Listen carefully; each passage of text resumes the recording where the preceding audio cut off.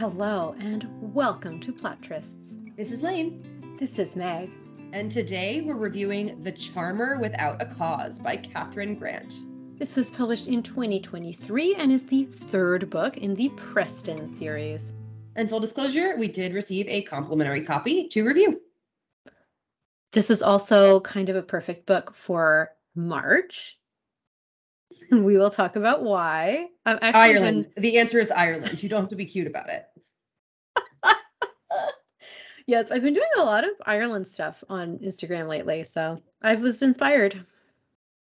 It is, 9 days till St. Patrick's? 11 days till St. Patrick's? I don't know what today is. You can't math. I can't math.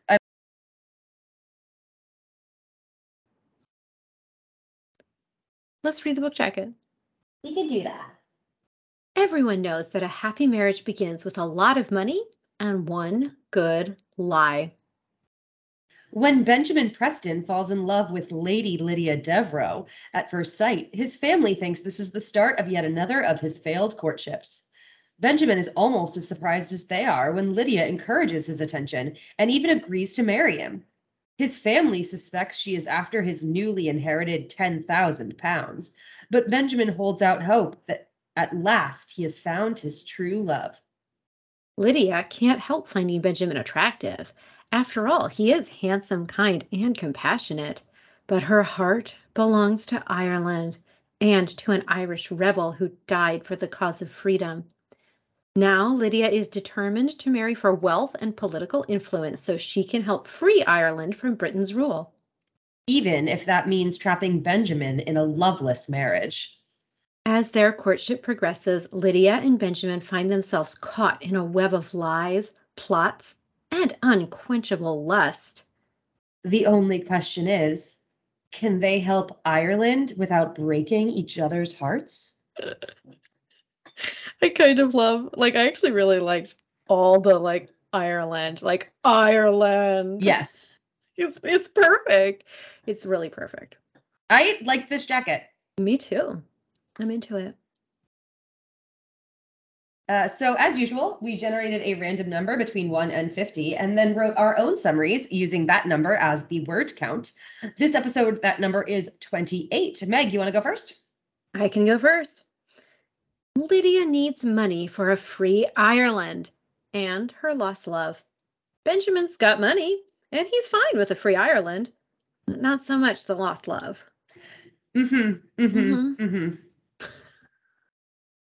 I think it's interesting. Benjamin as a character has sort of been not deliberately, but waiting for love to have direction. And I think that's a trait that is very often criticized in heroines. And it was very interesting to see it gender swapped here. I think that Kathryn Grant does a lot of really interesting things in this couple. I don't think I think it's deliberate. It is deliberate.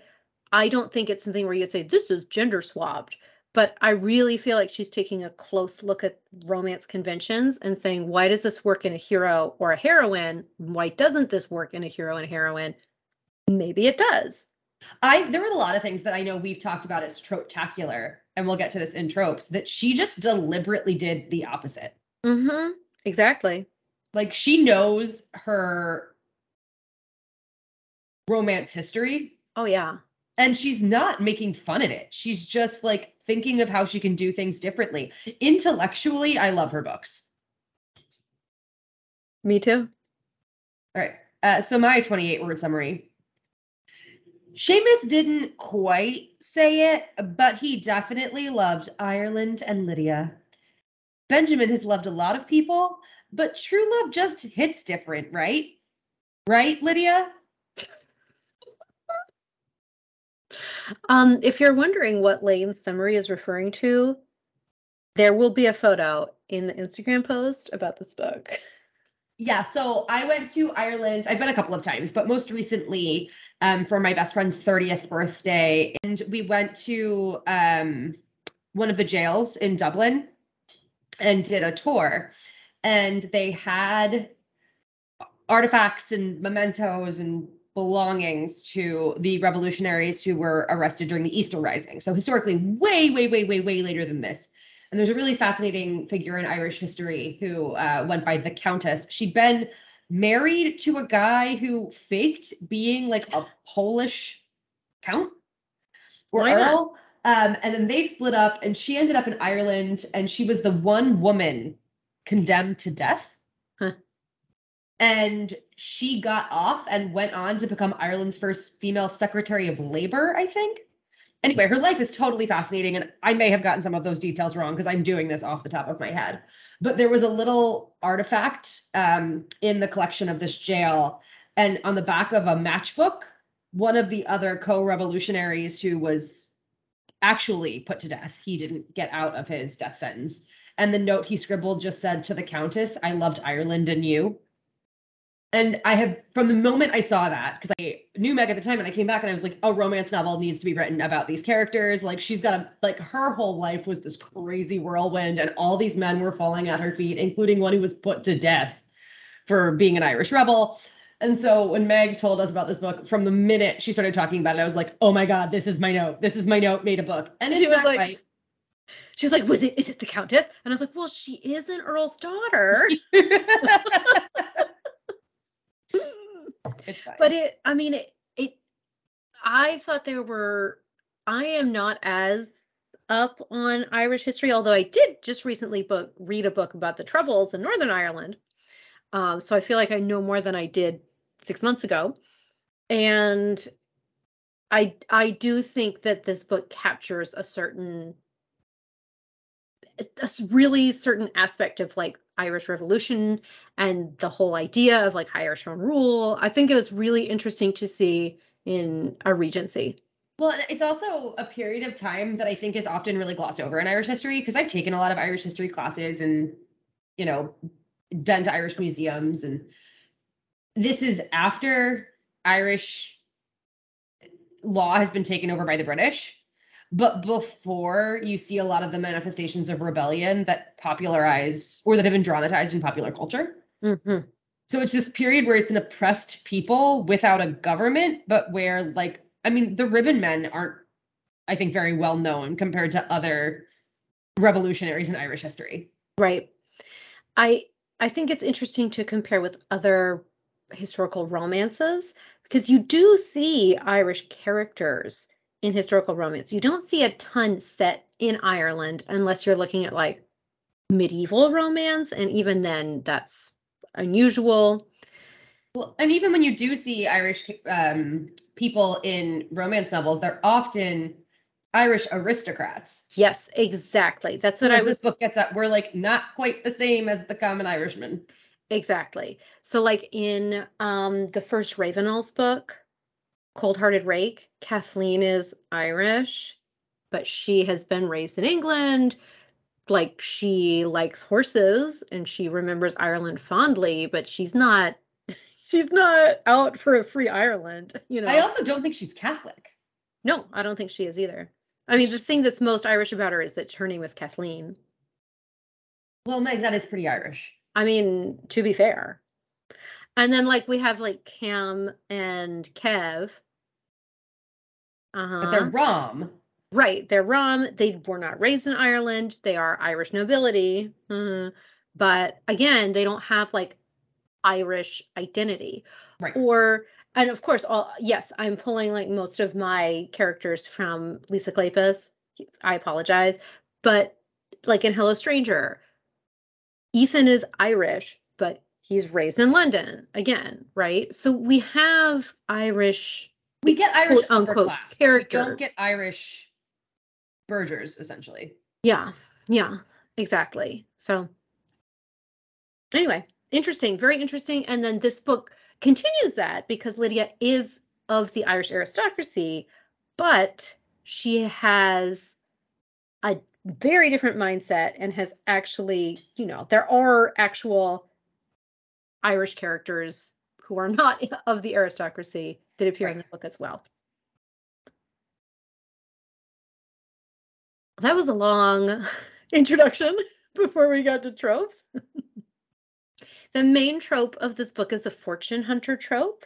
Yes. Lydia is the fortune hunter. You do see women who have to marry for money in books, so this isn't like a total gender swap, right? But what I think is most interesting about this one, and it's so interesting that it appeared in 1.5 of our summaries. I don't think you spoke to it exactly the way that I talked about money, but her entire purpose is a free Ireland. She's interested in his money, not for what it can do for her, not for what it can do for her family, but for what it can do for the Irish people. But what I love about Catherine Grant is she doesn't go out and say it's because women don't have fucking independence or the ability to do things for themselves. But the way all of the conversations about pin money happened, that's what's underscoring it. Mm-hmm. Yeah, that's great. So anyway, fortune hunter trope, but again, there's a little bit of a twist on it. It's actually very interesting because I do not love the fortune hunter trope when it's just fortune hunting. But when it's fortune hunter trope that's got a little twist on it, I think it's one of my favorite tropes. It's also really interesting to get into the semantics of it. It's also the like how much money and why and what they're willing to settle for otherwise. When it's just somebody looking for a big pile of money and dismissive of the person attached and they're trying to save their family pile, like I'm just not that sympathetic to it. She's talking about like tens of pounds Mm-hmm. here or there. She's not willing to marry someone she fucking hates for it. Mm-hmm.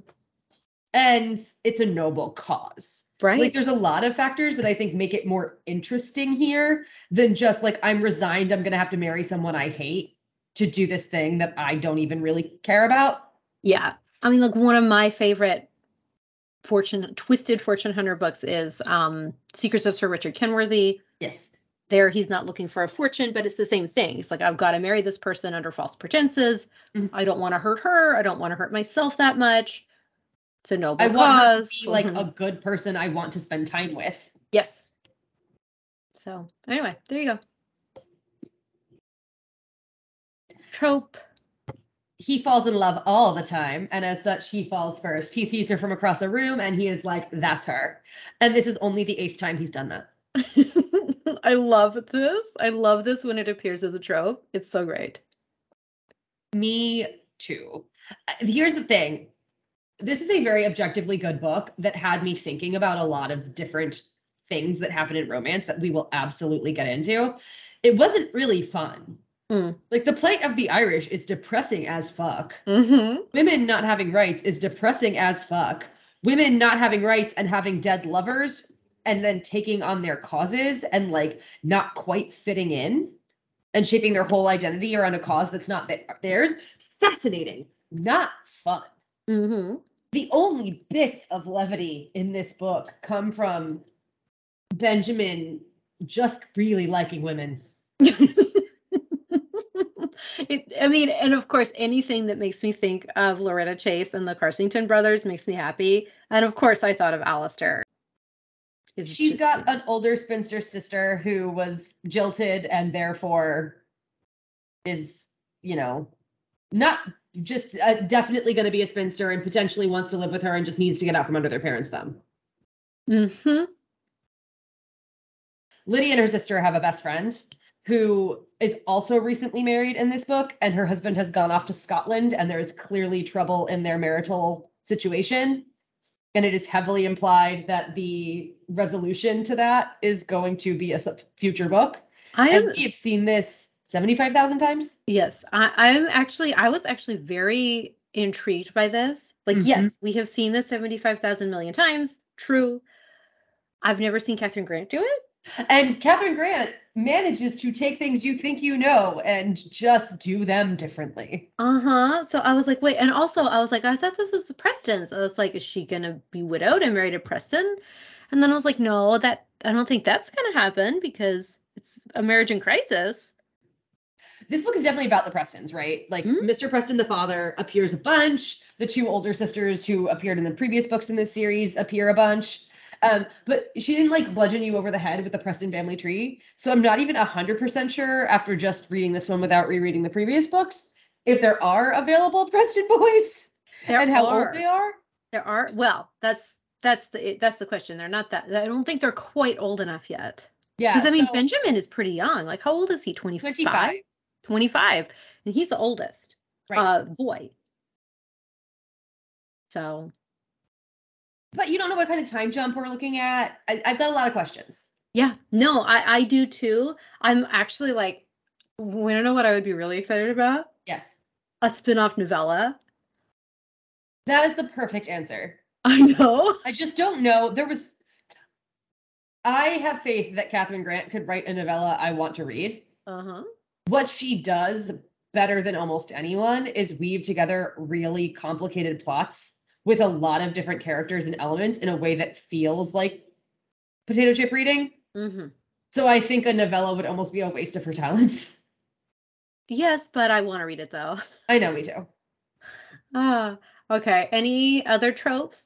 No, because what I want to talk about even more is the trope she subverts. Mm-hmm. We talk a lot about how they're either both really tall or there's a huge height disparity with her being a tiny little thing. Uh-huh. She towers over him.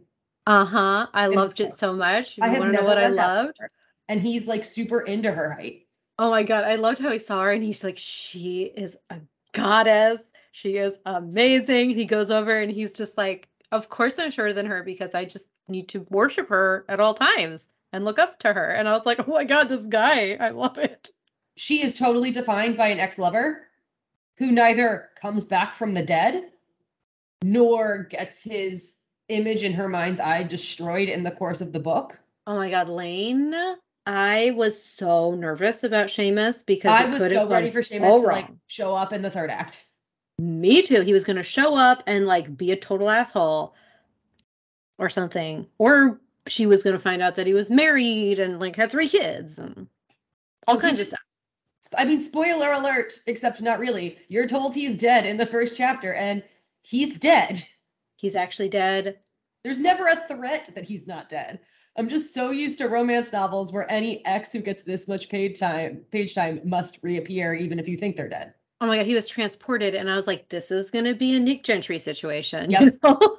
Like, I was like, oh shit. But no, thank God. Thank the good Lord of romance novels. She has a family who doesn't understand. And I think a different author would have made the conflict with her family a major effing deal. Mm-hmm. Not really. I don't know. I was very into how Kathryn Grant worked with romance novel conventions in this book. Same. I'm always very impressed by Kathryn Grant. Mm-hmm. I agree. This plot was also really interesting. So we've got this fortune hunter plot, but they get married relatively early in the text. And then we move on to basically like how she's going to support the revolution now that she's married. Like her whole, I thought that this was really well handled too. Her whole goal was, so like Seamus dies, and then her whole goal is like, okay, I need to find money so that I can keep his memory alive and work towards the cause that was so dear to his heart. Right. And so her goal is got to marry a man with money who will let me use it for something that he might not be super into. Right. And she does that, but once she's married and she does have access to these funds, she's then like, okay, well, what do I do? Now I have the money. How do I use it? And I thought that was a really interesting take on I have a goal, I'm going to work for it, I'm going to get it. Because this happens in romance novels too all the time. And usually the goal is what's keeping the hero away from the heroine. Right. He wants to buy a house and it's a part of the dowry and of someone else's thing. And so he has to give up marrying this, other woman and getting her land. So he won't have the land anymore. I've seen this in so many books, right? Mm-hmm. And so he has to learn, I have to give up this goal so that I can embrace true love. Or he says, I have achieved this goal, but now what do I do? It's empty because it's not with the person that I love. And Lydia achieves her goal, but then she's like, oh, I don't know what to do with it now. She also learns a lesson about centering herself in someone else's fight and someone else's narrative that I thought was really interesting and I had never seen depicted in a romance novel before. Mm-hmm. You know, as Meg mentioned, she is a Protestant Englishwoman. Mm-hmm. She may passionately believe in the cause, but... And she feels like she was entrusted with the cause by the passing of her Irish Catholic lover.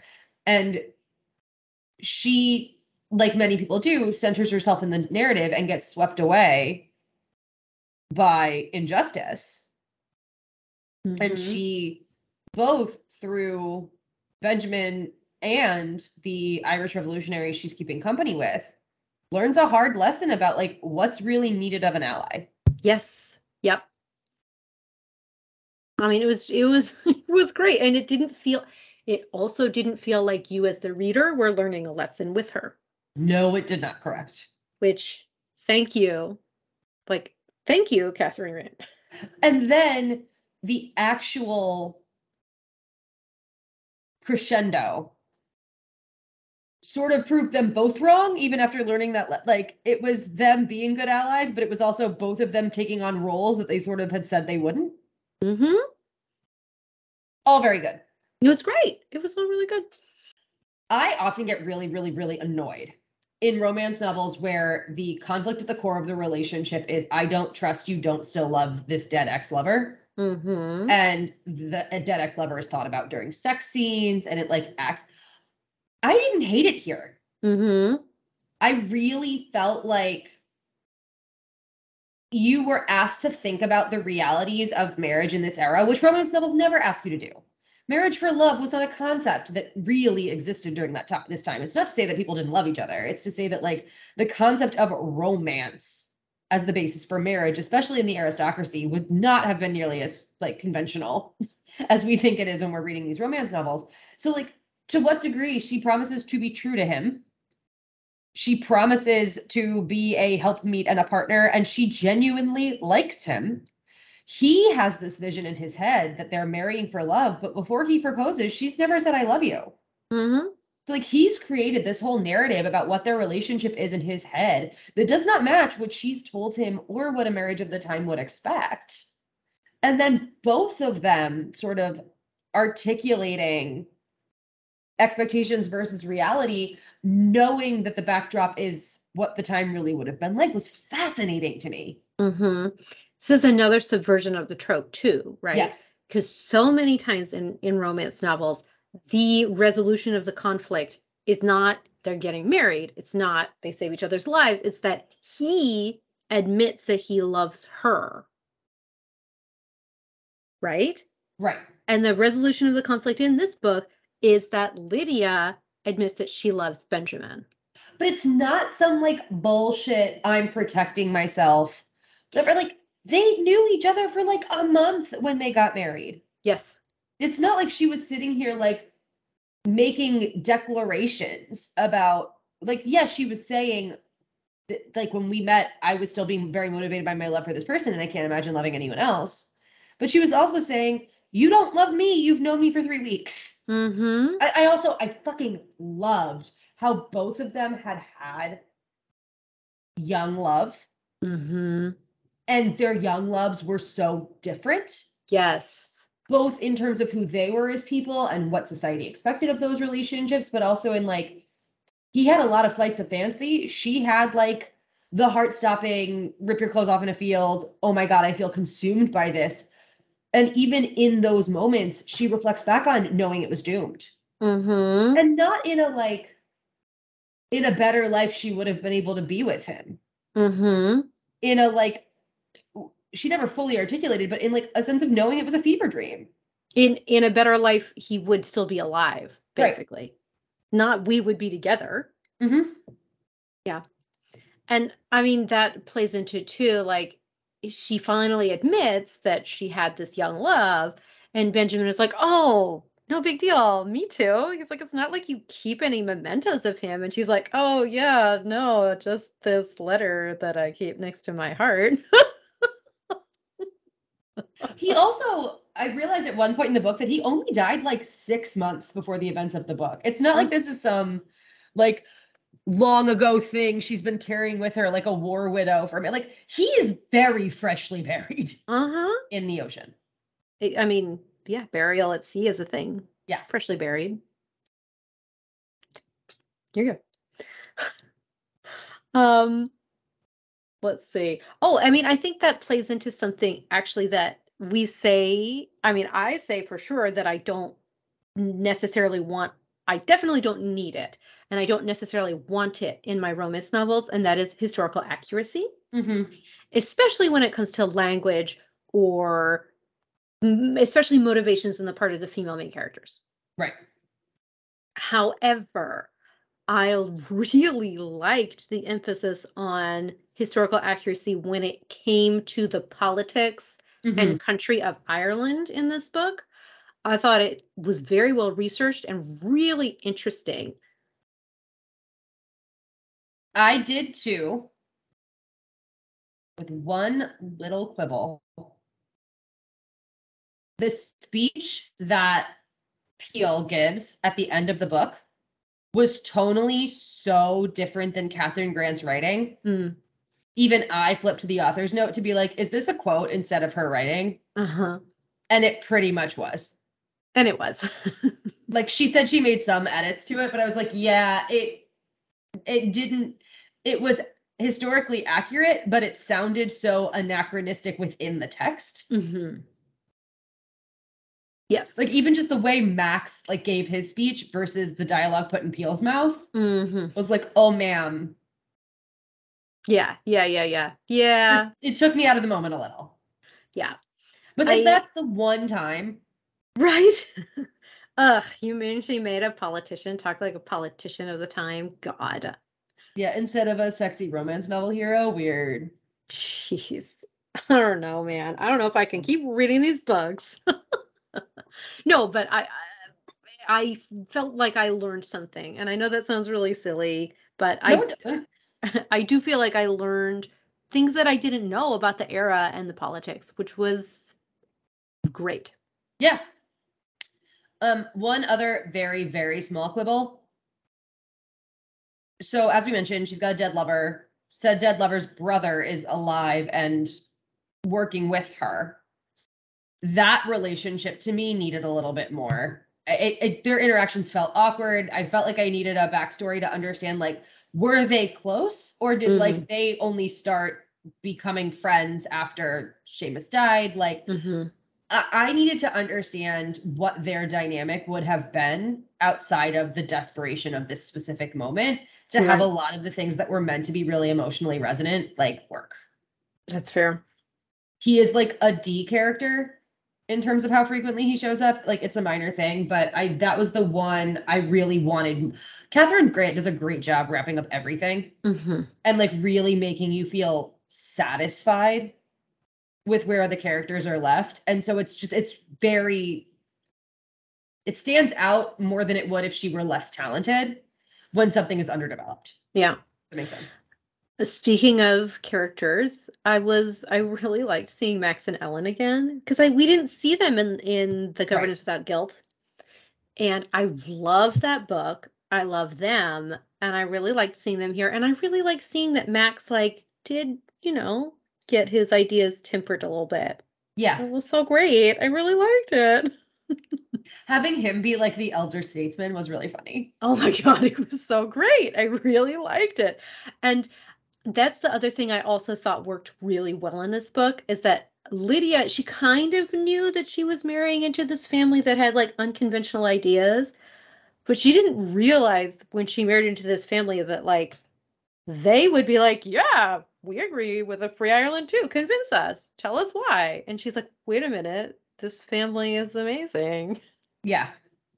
So it really worked for me in that idea of a marriage of convenience slash fortune hunter way. Like I'm going to marry this person for reasons other than affection. Mhm. And then you realize after you're already in the situation that actually maybe it's a really great situation. Right. I loved it. I also Really loved it. loved, like, this is like, it's silly, but he upon having his father say something like, oh, well, you know, Benjamin's not going to marry for a while. And Benjamin's like, I'm in love with this girl. She's not going to last on the London Marriage Mart. If I want her, I gotta like make my move. And he was right. Uh-huh. But the flip side of that is they were strangers when they got married. Mm-hmm. And I loved like the way that was shown and not spoken. Well, and it was, I don't know, I really liked too that this is the moment where Benjamin asserts his independence from his family. Yes. It's not even his father's not telling him to do something. His father's not directing him to do something. He's not like outright defying him. He's not saying your ideas are wrong. He's just, kind of overhears. Like, he's like, oh, really? I'm not going to marry soon, huh? And he's like, just marches out of the house and he's like, I'm proposing today, you know? Except he like more marches out of the house and like, I'm still gonna keep courting her. And then he shows up and he's like, she's unhappy being courted by other people. I'm gonna propose. It felt very impulsive in a very good way. Well, that's exactly what I was saying. It was great. It was really great. And I mean, it worked because we've all been there. Our parents say this thing and you're like, oh, really? We'll see about that. Mm-hmm. I mean, not about proposing necessarily, but I hope not. no. Content warnings. Look, ultimately, I do not think this book has any of the things we generally like to flag. I think the only one in terms of like, you might not like this book if you really like your romance fluffy. Yeah. Like, I really don't think there's anything here. There's no infidelity. There's no like violence against women. There's no sexual assault. There's historic injustices of the time, but frankly, like neither of the main characters are perpetrating or victims of those things. I think the number one reason you might be like, I might want to skip this one is if you want a fluffy love story where the characters are just super enamored with each other the whole time and you just get to read about them figuring out how best to be in love. Those are often my favorite romance novels. I'm not judging that statement, but like there's a lot of heavy shit here. Mm-hmm.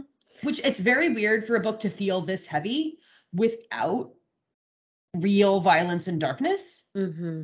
I think that's what kind of like has taken me back about this book is like Ireland's depressing at this time. And there's a moment where she finally realizes Benjamin might be on the road to like reconciling who she really is with the idea he had of her when they got married. And she said like his smile was like tinged with sadness, but sometimes hope is a little sad. Mm-hmm. I'm bastardizing it, but that was effectively the quote. And I remember reading that. I was like, that is true. That is also a level of melancholy I'm not always looking for in my romance novels. Mm-hmm. So like that would be my one like, hey, you might not like this if melancholy isn't a word you ever want to feel. Elaine, did you say that you read the author's note? The first 2 paragraphs. Okay, I just wanted to clarify that because I was like, wait a minute. I got to the part where she was like, yes, I stole Robert Peel's speech from an actual speech he gave. And I was like, I could tell. That's Catherine Grant. She makes me read a little bit of the author's note. I'm a full kill the artist person. I know you are. Art for art's sake. Your intention doesn't matter. You've put the art out there. It's up to me to interpret. So interpret this for me, Lane. Was it sexy? Okay.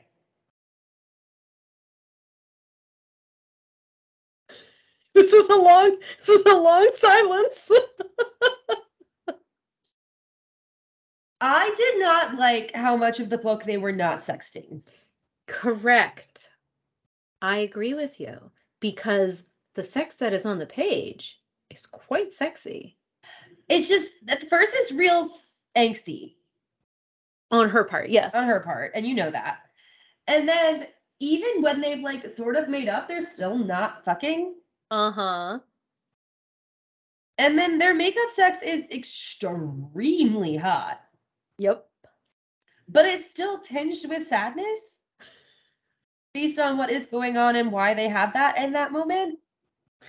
Wait, so he smiled and it seemed a little sad, but then it was also maybe hopeful. Are you saying this like sex was maybe a little sad, but also maybe hopeful? Yeah. It was like Schrodinger's vote on the Irish Insurrection Act, or whatever it was called. Schrodinger's vote on the Irish Insurrection Act. I mean, I understand what you're saying. I think That makes one of us. I think more romance. I understand it. It took me a long time to understand it, but I did get it. I think more romance novels should incorporate sex in a courtroom in Parliament. Yeah, that's A plus. A plus for location. A fucking plus. If you want to know why this book is getting 5 stars from us, it's because they fuck in Parliament. I mean, that's doesn't detract. That was amazing. I'm really glad I read this. Mm-hmm. Me too. I really liked it. I mean, I came to write, sometimes I write our notes with like, I liked this. I didn't like this so much. This part was okay. And this one, all I have is stuff I loved. Like I don't have another section in my notes. So Sexy Poor Ireland is a vibe. Sexy Poor Ireland. I mean, you're right. Like Ireland, I know this is terrible, but like Ireland is beautiful. I have been to Ireland once and I had an amazing time. Pubs are great. Irish politics are always depressing. Yeah. I mean, it's basically why U2 is famous. And the Cranberries. Yes, that's true. I mean, Oscar Wilde. That's all you had to say. So, thank you so much for listening. If you're enjoying the podcast, just buy. Just buy.